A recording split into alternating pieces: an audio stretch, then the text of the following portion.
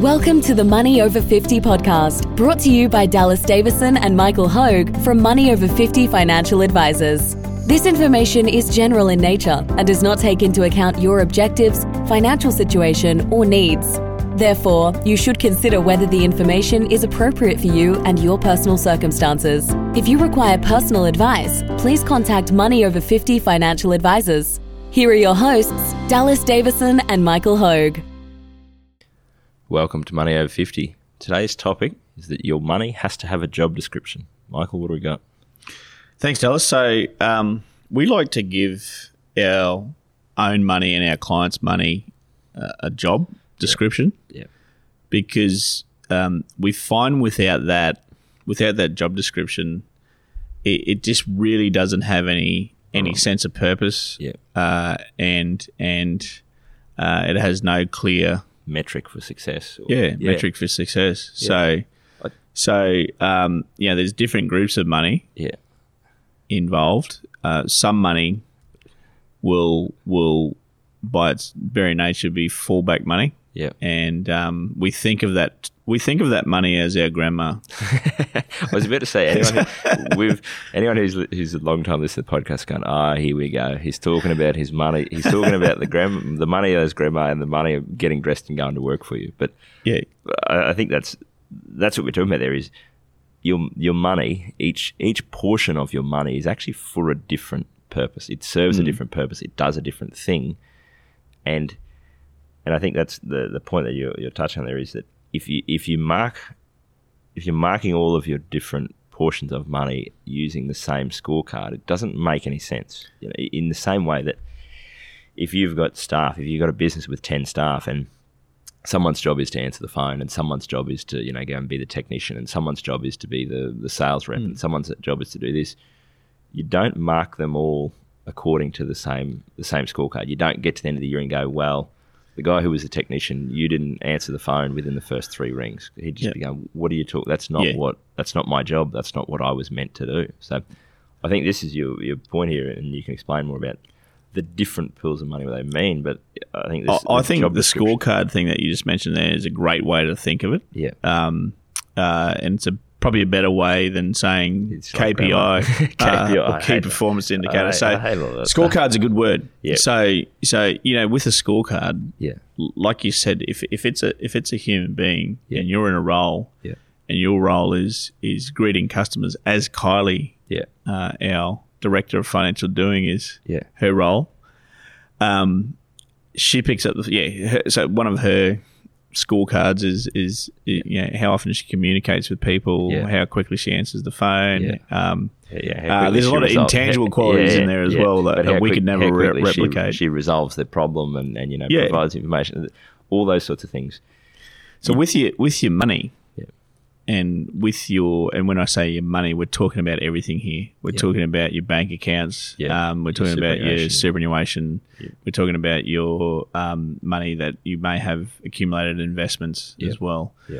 We're talking about, if you have any, we're talking about rental property as well. So basically what you need to what we like to do is work out for our clients, okay, of that piece of the puzzle, of that pot of money, what is its job? What's the scorecard we're going to measure that by?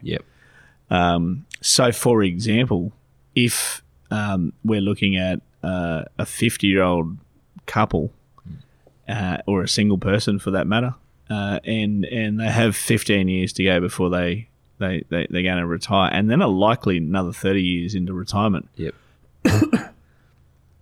On the scorecard for their superannuation, for example, for most of those people, it would on the scorecard would be to invest where we give ourselves the best chance of averaging an 8% net rate of return per year or above. There would be written on that scorecard, we're accepting and embracing of certain times when 1/3 of our paper wealth in for that pot of money may disappear at points in time, maybe a half. It may half for a period of time. basically the job of this $500,000 is to get to $1.6 million over the next 15 years. Here's how that's going to happen. Yep. We're going to fund it via this much per fortnight. We're going to stick to the plan. We're going to do all those types of things. So when that Murphy's Law occurs and 1 month into that plan, 50-year-old's plan, the $500,000 drops to $250,000 because we get whatever the next apocalypse is.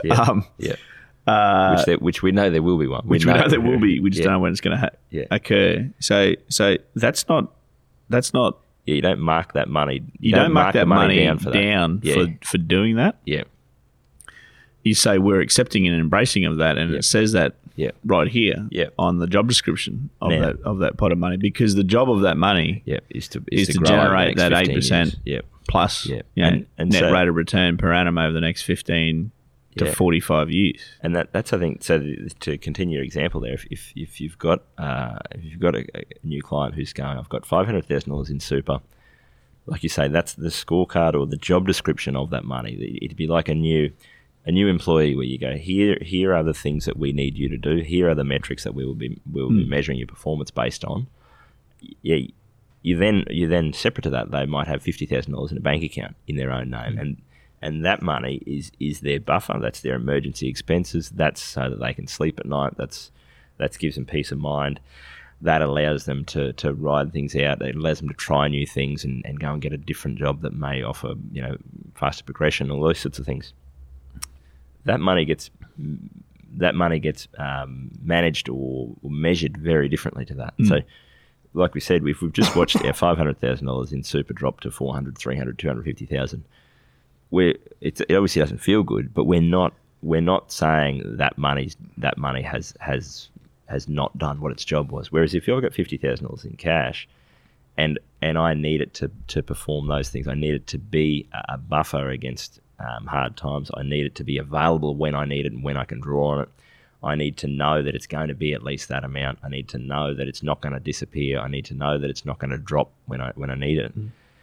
If I do something with that 50,000, and then I look at it a month later and it's dropped to 25,000, it's failed.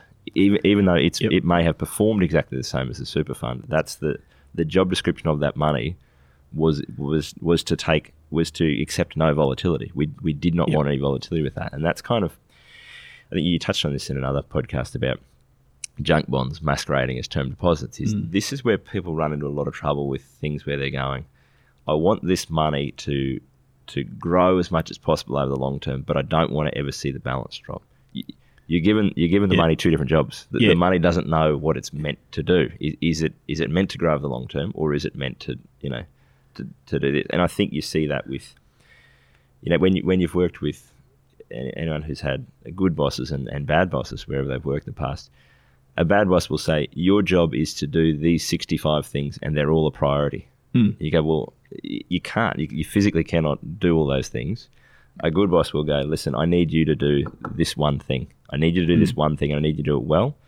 Yeah, and you can't drop the ball any other way, but I need you to focus on that one thing, and I'll work the rest of the team around you. And it's the same analogy with a coach. A coach doesn't say to their football team, hey, I've got 13 players here. I need you all to score tries, and I need you all to make 50 tackles in a game, and I need you all to have a good kicking game, and I need you all to, get quick play the balls, and I need you all to do all these things.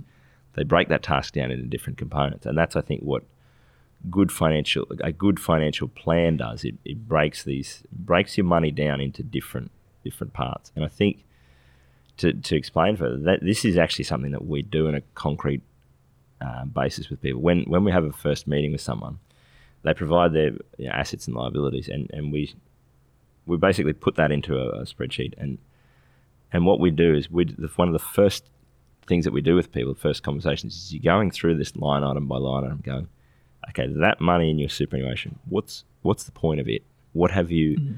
How have you historically thought about that? What have you done with that money? What do you think is a measure of success for that money? Okay, great. The next item is an investment that you own in your own name. Same questions. What is it that you're trying to achieve with that money? What do you think you need to be doing? What do you think is important with that? Okay, you've got this rental. You've got this rental property. What's the point of it? And the reason we do it that way is you find that you actually surface a lot of conflicting thoughts that people hold in their head. And that's the point of doing it like that is you don't look at the whole lot and go, right, what do you think all of your money needs to try and do?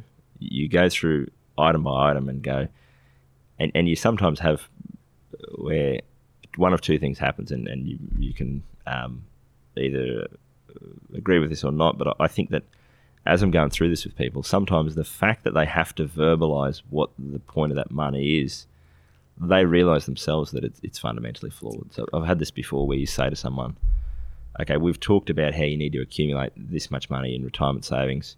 Now, this property or this investment, what's the point of it? And they'll go, to get a tax deduction.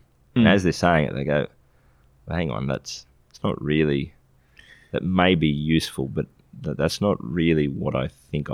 Now that I think about it, I want that to be growing and working for me as hard as possible. So I've given that money the wrong job. It's my fault as the boss, as the person in charge there. I've given the wrong job description to that money. Yeah, absolutely. Like it does certainly help to do that. I find it helps when I'm talking to my clients. We go through the same or similar process and talk about why did you do this? Like what is the what's the point of that? It's not an interrogation. It's just an understanding. Like it helps frame it. At the end of that, you want to have separate pots of money, having separate job descriptions and separate scorecards. I've long thought that where people make mistakes is that when they see volatility, they without having a plan in place, without having a job description, a la this $500,000 is $500,000 now. But really we're investing it to get it to $1.6 million over the next 10 years. What we need to do is we need to be accepting of volatility, because the only way we're going to, one of the things we need out of that is an 8% plus rate of return, and the only way we're going to get that if we're accepting of volatility. Now, the failure to have that plan, the failure to have that job description for that money, I can understand why when someone sees their $500,000 drop to $400,000 temporarily. I can understand why they bail out. And they bail out because they thought, well, $500,000 was a lot of money, never thinking for a second that the job of that money was to really get to $1.6 million. They're happy to see it just go up every year, and we've done a separate podcast on that as well, where people naturally that's the job of that money. Think the job of the money is just to go up every year. All of a sudden, it doesn't. It goes backwards. It goes backwards by $100,000. So I can understand why people with the absence of that plan and the absence of that job description, I can understand why people make a fatal mistake and sell out at that point in time. It's performing poorly, like a bad employee. And the comparison, and like we say, it's like you're drawing a comparison to the other employee who's doing a different role. So that they're going, my super balance has dropped from 500,000 to 400,000. My 50 grand that I had in the bank, it's still 50 grand. Jeez. The money in the bank's doing a good job. This super balance, it's no good. It's a failure. I need to have a good talking to with this. It's not a fair comparison, and I think that the job description is a great way of thinking, because you're not being fair if you're marking if you. The first step is to come up with that plan and know why you own all of the things that you own. What's the job description of this money? What's the purpose of it? And that will also give you how do I measure this moving forward? How do I know whether it's been successful? And that's, I think, you got to be realistic about the same thing. We'd all love to only work with people or to have employees who could do everything and were fantastic in every single area of everything that might be relevant to your business. But that's just not how reality works. Different asset classes and different people all have strengths and weaknesses, and it's just a matter of filling the right the right spot with the right person who's going to be a good fit for that. I think the other part of it that, and I was just thinking about the concept of the job description, is the other one that we tend to see here is people have some money that's doing a job that they really can't afford to have that job in their organisation. So the example I'm thinking of here is if you need and I've got some clients who want to draw $100,000 a year in retirement, and they've got, say, $4 million, and so they go, we want to have $500,000 worth of our retirement savings in cash, because we've got at least 5 years covered. It doesn't matter what company prices do. They can afford to have that role within the organisation. It's like having a full-time HR person, where they kind of go, well, that's great. You got a pretty big organisation. You can afford to have a full-time HR person, a full-time marketing person, or whatever, because it fits in with that organisation. Now, if the same people, if people are coming to me with $1 million in retirement savings, and they're saying we want $500,000 in cash, their organisation doesn't support that role. You can't have a three person business and have a full-time HR person. It just doesn't stack up. All of your profits going out in wages to that person. And so I love that analogy, and I love that one because it's dependent on the actual quantity of resources that you have. Yep. And yeah, we've recently done podcasts on how life cycle funds attempt to put people into an average bucket. Yep. And it doesn't work like that. And it doesn't work like that. Yep. So yeah, like they're making decisions based on not really knowing the level of resources that people have. They're just saying anyone that's of this age needs to is going to be, they're going to have half of their superannuation balance in cash. Yep. And as we know, for someone with $1 million or less, that's not going to be enough. No. Or they're not going to have enough of their money getting dressed and going to work for them. Yeah. The people with $3 or $4 million, can't afford. Yeah, can afford that. HR personal. It's not a bad one.